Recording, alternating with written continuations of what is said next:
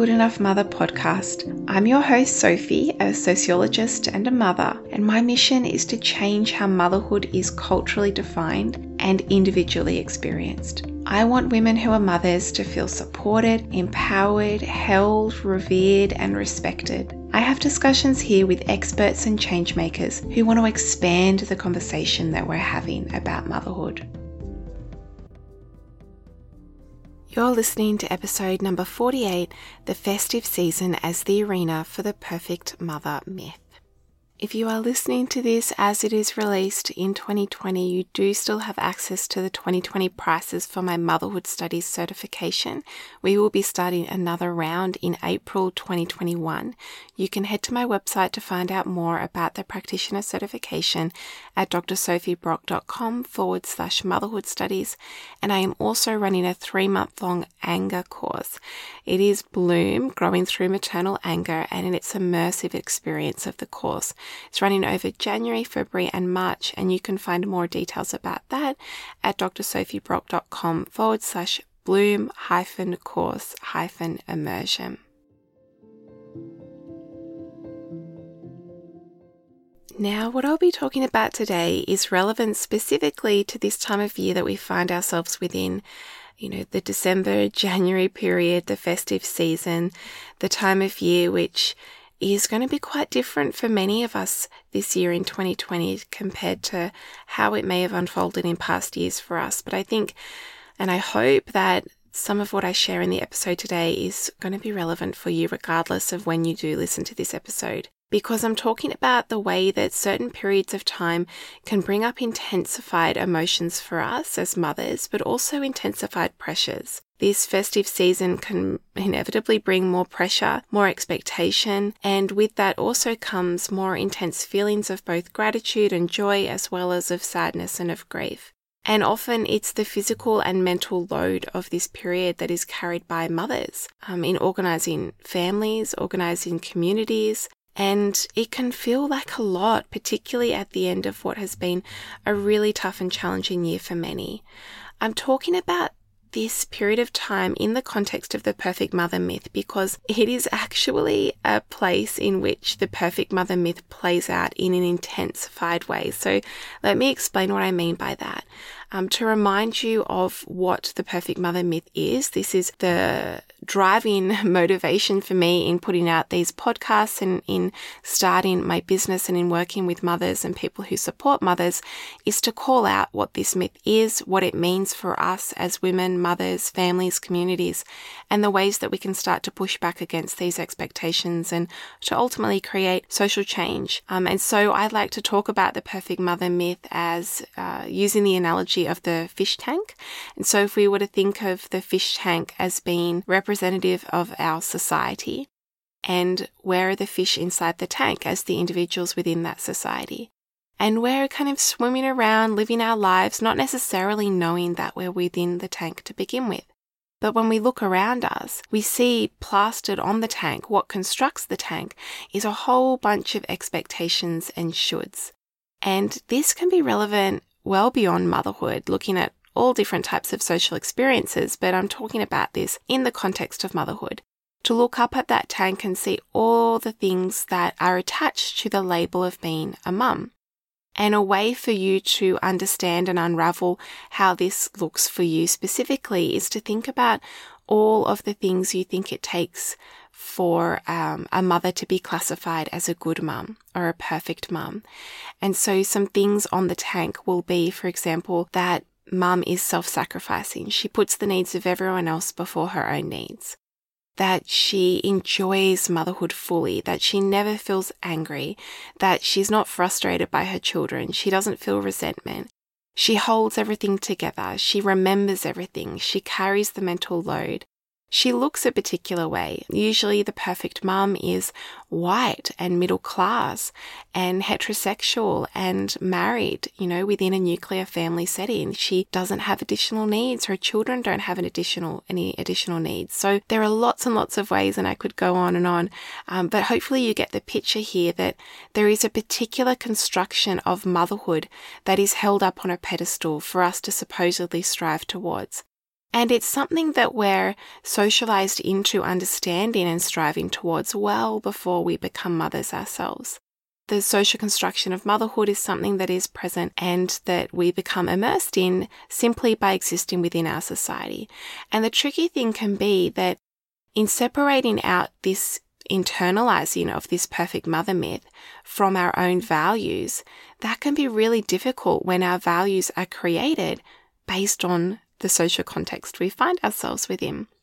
And the other thing to say about this is that everyone else, so people who are not mothers, and our partners and friends and other family members, for example, also have grown up and live within a society and culture that has taught them the social construction of motherhood and what it means to be a perfect mum. So we not only can feel intensified pressure on ourselves and judgment of ourselves, but we also feel it from others as well. And that's why motherhood is so often an experience that's laced with shame and with guilt, because we're constantly trying to live up to these externalized standards, which are actually not based on reality.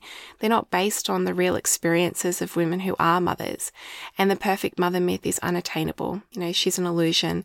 Anyone who we've put on a pedestal as meeting the requirements of what it means to be a perfect mum, we're not seeing the full picture for them. And even if we could achieve this level of supposed perfection for ourselves and for our families, that ultimately would not be serving them, and it would not be serving us either. I've talked about this more in other episodes and in my courses if you would like to dive deeper. But the reason why I'm setting that out at the beginning of this episode is to say the festive season and Christmas and family celebrations is an intensified arena for the perfect mother myth to play out. So if we go back to that analogy of the fish tank, constructing our experience, we're the fish inside that tank and we're surrounded by this social context. It's almost as if we turn on floodlights into the tank when we have a social gathering and kind of the celebration in a socially and culturally defined way, as many of us do around this festive season at the end of the year. And so what it can mean is that our motherhood is put on show, that our motherhood is under more intense scrutiny than perhaps it already has been. We can feel more pressure, more obligation, more expectation. There are greater shoulds. And so if we're trying to challenge the cultural construction of motherhood outside of this context, that means challenging the shoulds. But then when we enter a time of the year like this one, there is even more shoulds that we contend with. We have not only the load that we usually carry in our mothering, but we also have the load to create magic, to be the one to pull everything together, to instigate and create and keep going ritual. And there is so much that we juggle. And so I want to give voice to some of that in this episode around the mental load that we're carrying and the emotional labor, but also wanting to preface that by saying that I recognize that in many ways we do this because we perceive that we want to.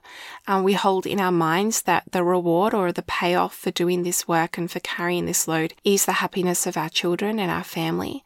I also think what's a factor, but perhaps is less recognized, is feeling a sense of control. So there can be satisfaction in feeling as though we're doing it all, and to feel as though that this is us orchestrating this, and not to put a moral lens on that particularly, whether to say that that is right or wrong, but to just notice it if it's a factor for you. And to also recognize that being the one to do it all and carrying it all, it comes at a cost. And I think that most of us already know that without it needing to be clearly spoken, but it's not often clearly spoken. And so I want to give voice to some of that. It also means that when we're in an environment where there is high stakes and high expectations, that there is a greater height to fall from as well.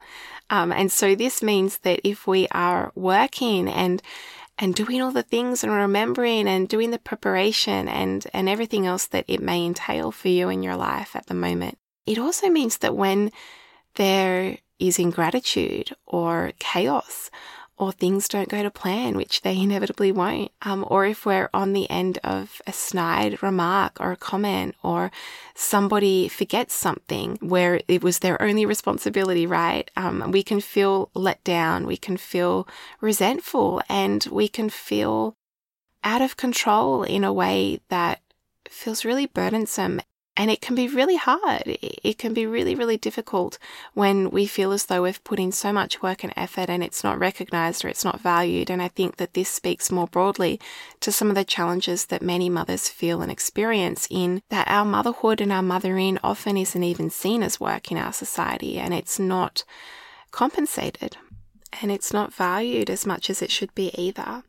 And so the advice I think that can sometimes be given in talking about the mental load, and particularly the heightened nature of it around this time of year, is to just lower our expectations and to offload and to delegate. And I give this advice too. I think that it's helpful and it can be a good reminder. But I also think the other side to this is that it's not quite as easy as it sounds. Maybe you don't want to do it all, but maybe you feel as though you don't have any choice. Maybe you've had those conversations around offloading and people don't pick up the slack. Maybe your partner isn't taking on their load of planning, or maybe in organizing and asking and reminding, your role as coordinator of all of this is just intensified, and it can sometimes just feel easier to get on and do it ourselves. And so I want to speak to this because I think it's another way that actually the mental load continues, because it's invisible and it only becomes visible when we step back and stop doing things. And there's usually a cost to that, and that can be uncomfortable to sit with. And for many of us, particularly when it comes to our children and their perceived happiness or well-being, we want to be able to fulfill that for them. We want to be able to keep going and to hold it together and to do it all. But it often means that then the holiday season is not a holiday for women. And for those who are not mothers and fathers, for example, if they engage in emotional labor or even practical labor in terms of preparation and organization, it also means that they can be over-rewarded for that, and that can even lead to more resentment or frustration from us. And also the recognition that it may come at others having to give up some of their privileges or comfort in having things done for them. And it also won't likely always come naturally or easily for them because they've not been socially conditioned into it. And so some of the things that I'm referring to when I talk about the mental labor in the context of this festive season is budgeting, buying presents, thinking of presents to buy, knowing who to buy for, making the grocery list, making guest lists, recognizing and catering for dietary requirements, thank you cards and presents, travel arrangements, spare clothing for kids, packing nappy bags, decorating the tree, finding a tree, in the garage, or buying a tree. Dealing with ex-partners and tense dynamics within familial relationships, the wrapping of presents, the making up of the spare bed with people coming to stay, the load in navigating that, the extra cleaning involved. Also the way that actually doing tasks like this and taking on this extra load inevitably in some way requires us stepping back from other parts of our life. So it's also about what we're not able to get done because we're immersed in and busy doing all of these other things.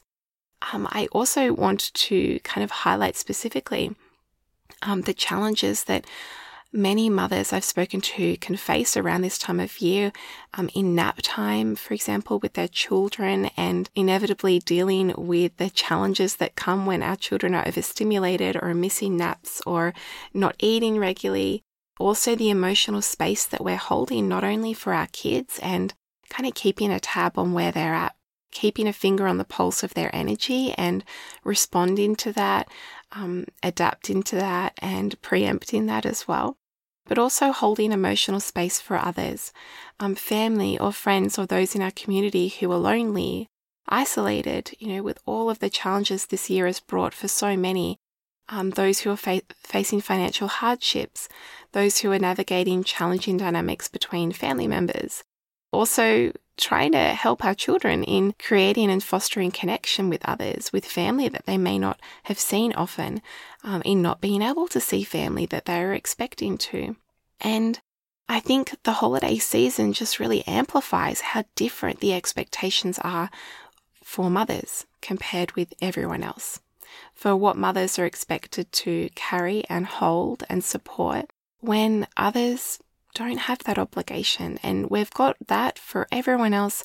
And then, of course, we have the holding of emotional space for ourselves and our own inner world and the challenges that we may be individually carrying and dealing with as well. So one way that I would like to frame this to perhaps just offer some validation or affirming for where you may sit with this experience is to recognize that there is a pressure and an expectation that mothers carry increased stress themselves in order for others to relax. So holiday seasons can often mean the mother is carrying an increase in her load in order to decrease the load for others. And without necessarily going that next step in advocating for change and talking about how we can start to shift this, I think it's really important to just recognize it, to just give voice to that, to speak it, and for others to hear it, to recognize that actually the experiences that they've been afforded were created with intention. And I've seen somebody else talk about this in the way that, Santa kind of gets all the credit, doesn't he, for making the magic of Christmas when it's usually a woman, it's usually a mother that is behind that magic. And so perhaps a provocative question to pose that we could sit with is joy and contentment and time and energy taken from mothers in order for it to be given or created for someone else? And I think our answer to that will really depend on our individual circumstances and what we individually find joy and fulfillment in.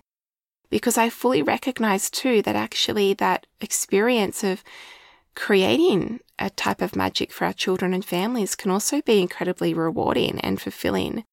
And this sense of giving to others can be a giving to ourselves as well. So speaking to that and at the same time saying that we have been socialized as women and as mothers into associating a giving of ourselves with that being part of our purpose, to give and give and give, and sometimes to the point where we don't even know what we actually want or desire anymore. And so I think that it can be helpful to just remind ourselves of this and question where we sit with day-to-day tasks as well as broader plans for giving and creating and doing, to think about how we relate to that and to notice if our giving is coming at the sacrifice and depletion of ourselves in a way that leaves us feeling resentful or hurt or exhausted. Connected to this is the suppression of emotions, along with the holding of emotions that I've mentioned when it comes to the festive season particularly, but even, of course, more broadly in our experience of motherhood. And particularly after this year of 2020, there has been a lot of holding of emotional space and of grieving and of connecting, but also of disconnection as well, right? So I think that it can be useful for us to have a pause to recognize that and to know that we cannot be expected to keep going and going and going and start a brand new year off from a place of total depletion and exhaustion without giving ourselves any space or grace or compassion in being able to notice that and tend to the feelings that we may be having, that we may have arise in that context. I also want to highlight the way that the festive season can be almost like a stage that we perform our family on. And so this is actually adapting a theory by Erving Goffman and his theory of the performance of self. And he talks about the way that we have a front and back stage, and how we perform on the front stage is around our social interaction with others. Thinking of the analogy of, the waiter going out and performing their job, and then they go back into the kitchen, and that's the backstage arena, and they can be a different version of themselves in that backstage. And so how we act, how we perform, and how we present ourselves will depend on what context we find ourselves within.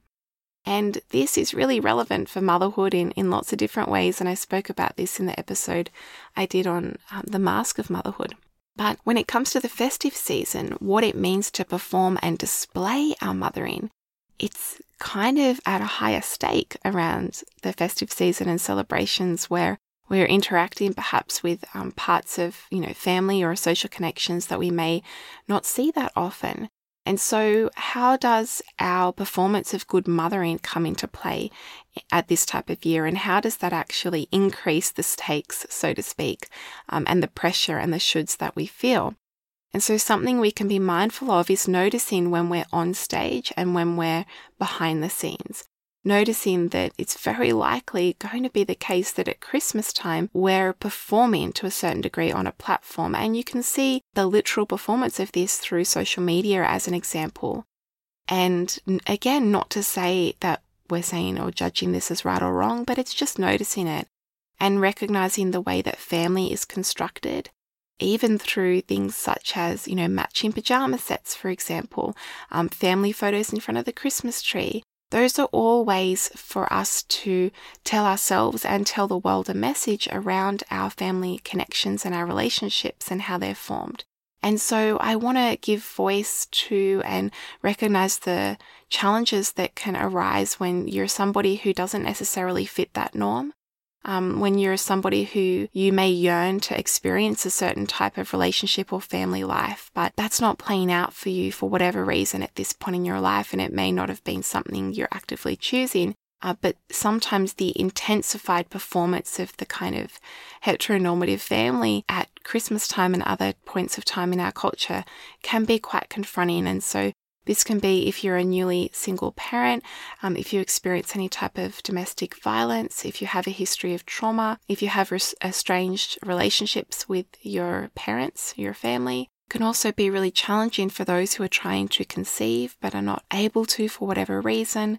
Lots of different variations for this, and so just for us to keep that in mind and to recognize the varied experiences and also the challenges that come along with this time of year around family relationships and grief and pain. Who we are around physically as well, or have connections or interactions with at this time of year, can also bring up a lot of stuff from our past. So there can and there will be tensions within families because that's how family dynamics work. And a coming together can mean bringing those relational tensions together. So being around somebody who you have memories with from your childhood will probably in some way bring up those childhood experiences for you. Being around people who you grow up with but who may have gone on to live a very different life to what you're currently living can cause us to reflect on our own past and where we're currently at in our lives. That can bring up a lot of feelings. Some people who you interact with now will know a past version of you. They don't have intimate knowledge or understanding of you now as an adult or as a parent. And so that may lead to you feeling misunderstood or not seen. Being around those who interacted with you as a child, who now interact with your own children, could also be really triggering depending on your relationships there. As can being part of or exposed to conversations or patterns of interaction that you don't normally have exposure to within your social circle. That can feel confronting or aggravating. So there are many different manifestations of this, and I'm highlighting the kind of problematic or challenging ones here, but to be conscious of these examples and how this may show up for you in recognizing that while challenging, these types of experiences can also be a way to affirm our own values, to invite us to question our sense of self and our value and where we belong and the connections that we have made or would like to make in our lives. And challenging interactions can also be a catalyst for us to do some inner work in perhaps even shifting some of our beliefs or to opening our perspectives for other ways of thinking and being. So as you go into this festive season or wherever you currently find yourself in your life, when you're listening to this, I would love to just offer you a thread of connection to hold on to around knowing how valuable you are, how worthy you are outside of anything that you do or perform in your motherhood. To know that it's okay to cut corners where it feels good for you. it's okay to ask for help, and that's actually a gift for other people too, because when we ask for help, we also give those people permission to ask for help back. And when we release ourselves from certain obligations, we also set up an example for others to be able to release themselves as well. Enjoy your food without guilt. Let someone else get up and get the sauce. If your brother or your partner is sitting on the couch with a drink, what would it feel like to go and sit next to them and invite some humor in to suggest that someone else might like to help clean up?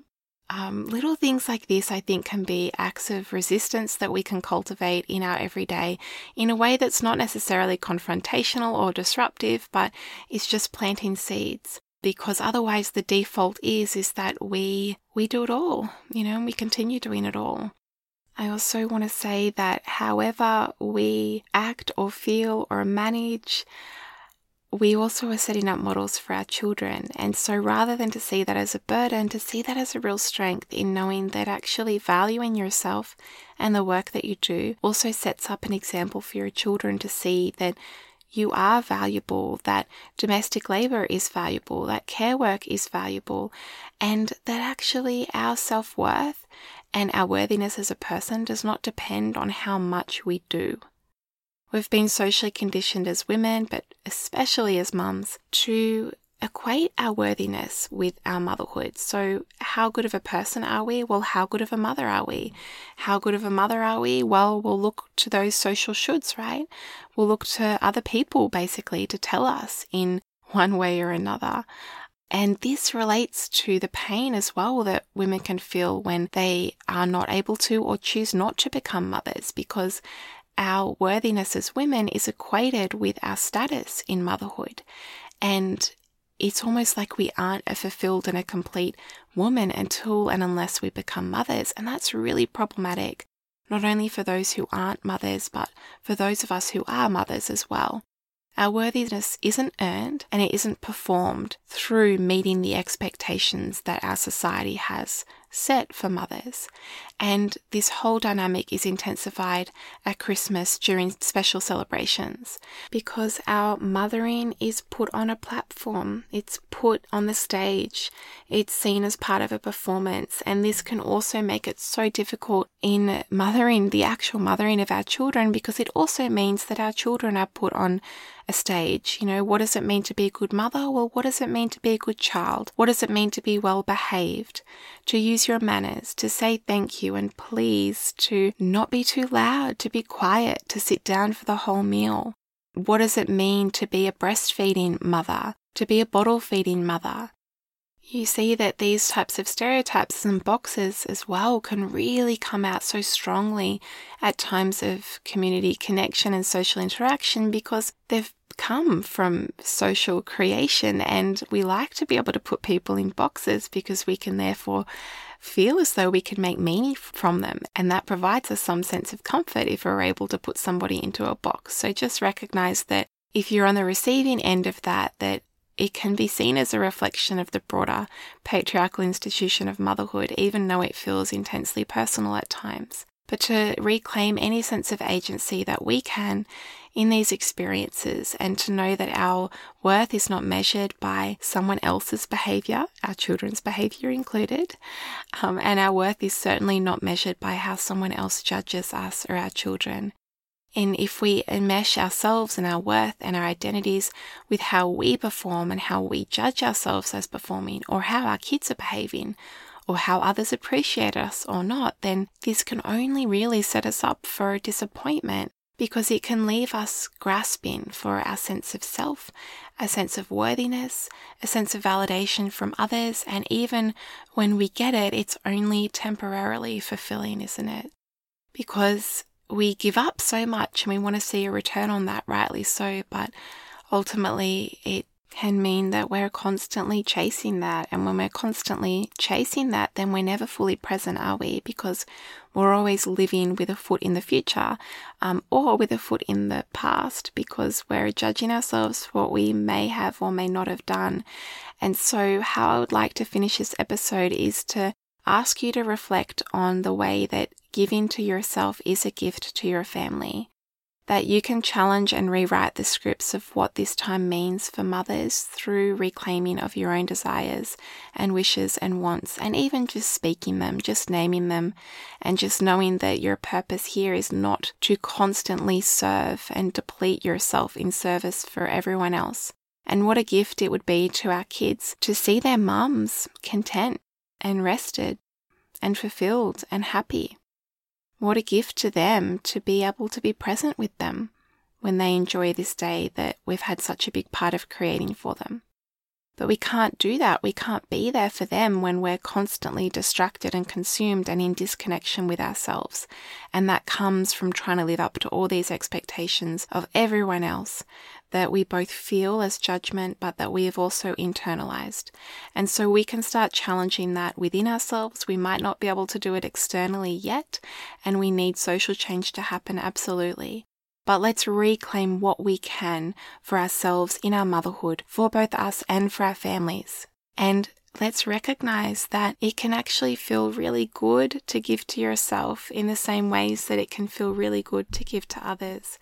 And so I leave you with this, and I'm wishing you all the very best for the end of 2020 in what has been such an incredibly challenging year. And I hope that even through taking the time to listen to this, while you've probably been doing other things as well, that you have felt a sense of validation and affirmation and connection and value in the work that you're doing as a mother. I want to say thank you for your time in listening to this podcast episode and in other episodes if you are a regular listener of the Good Enough Mother podcast. I recognize how much so many of us have on our plates as women, as mothers, as people who are working in the space of motherhood support. And I think it's an absolute privilege to have the opportunity to connect with you in this type of quite intimate way through podcasts and having conversations with incredible people in the motherhood space. And I really hope that it has provided a sense of value for you, a sense of being anchored into something, and to know that you are certainly not alone in the many challenges that motherhood can bring, but also in seeing the potential and the possibility and the way that mothering can be such a catalyst for our own growth and exploration. And so I really hope that you hear that you receive that, and that you'll join me for my episodes coming up next year. I have some incredible guests lined up, which I am really excited to share with you. If you found this content valuable, I would love for you to please consider leaving the podcast a review so that I can start to reach more people with this content. And of course, reach out to me through social media or email if you would like to connect further. I will see you back here. January 18th will be the next episode, and I'm wishing you all the very best for the end of 2020.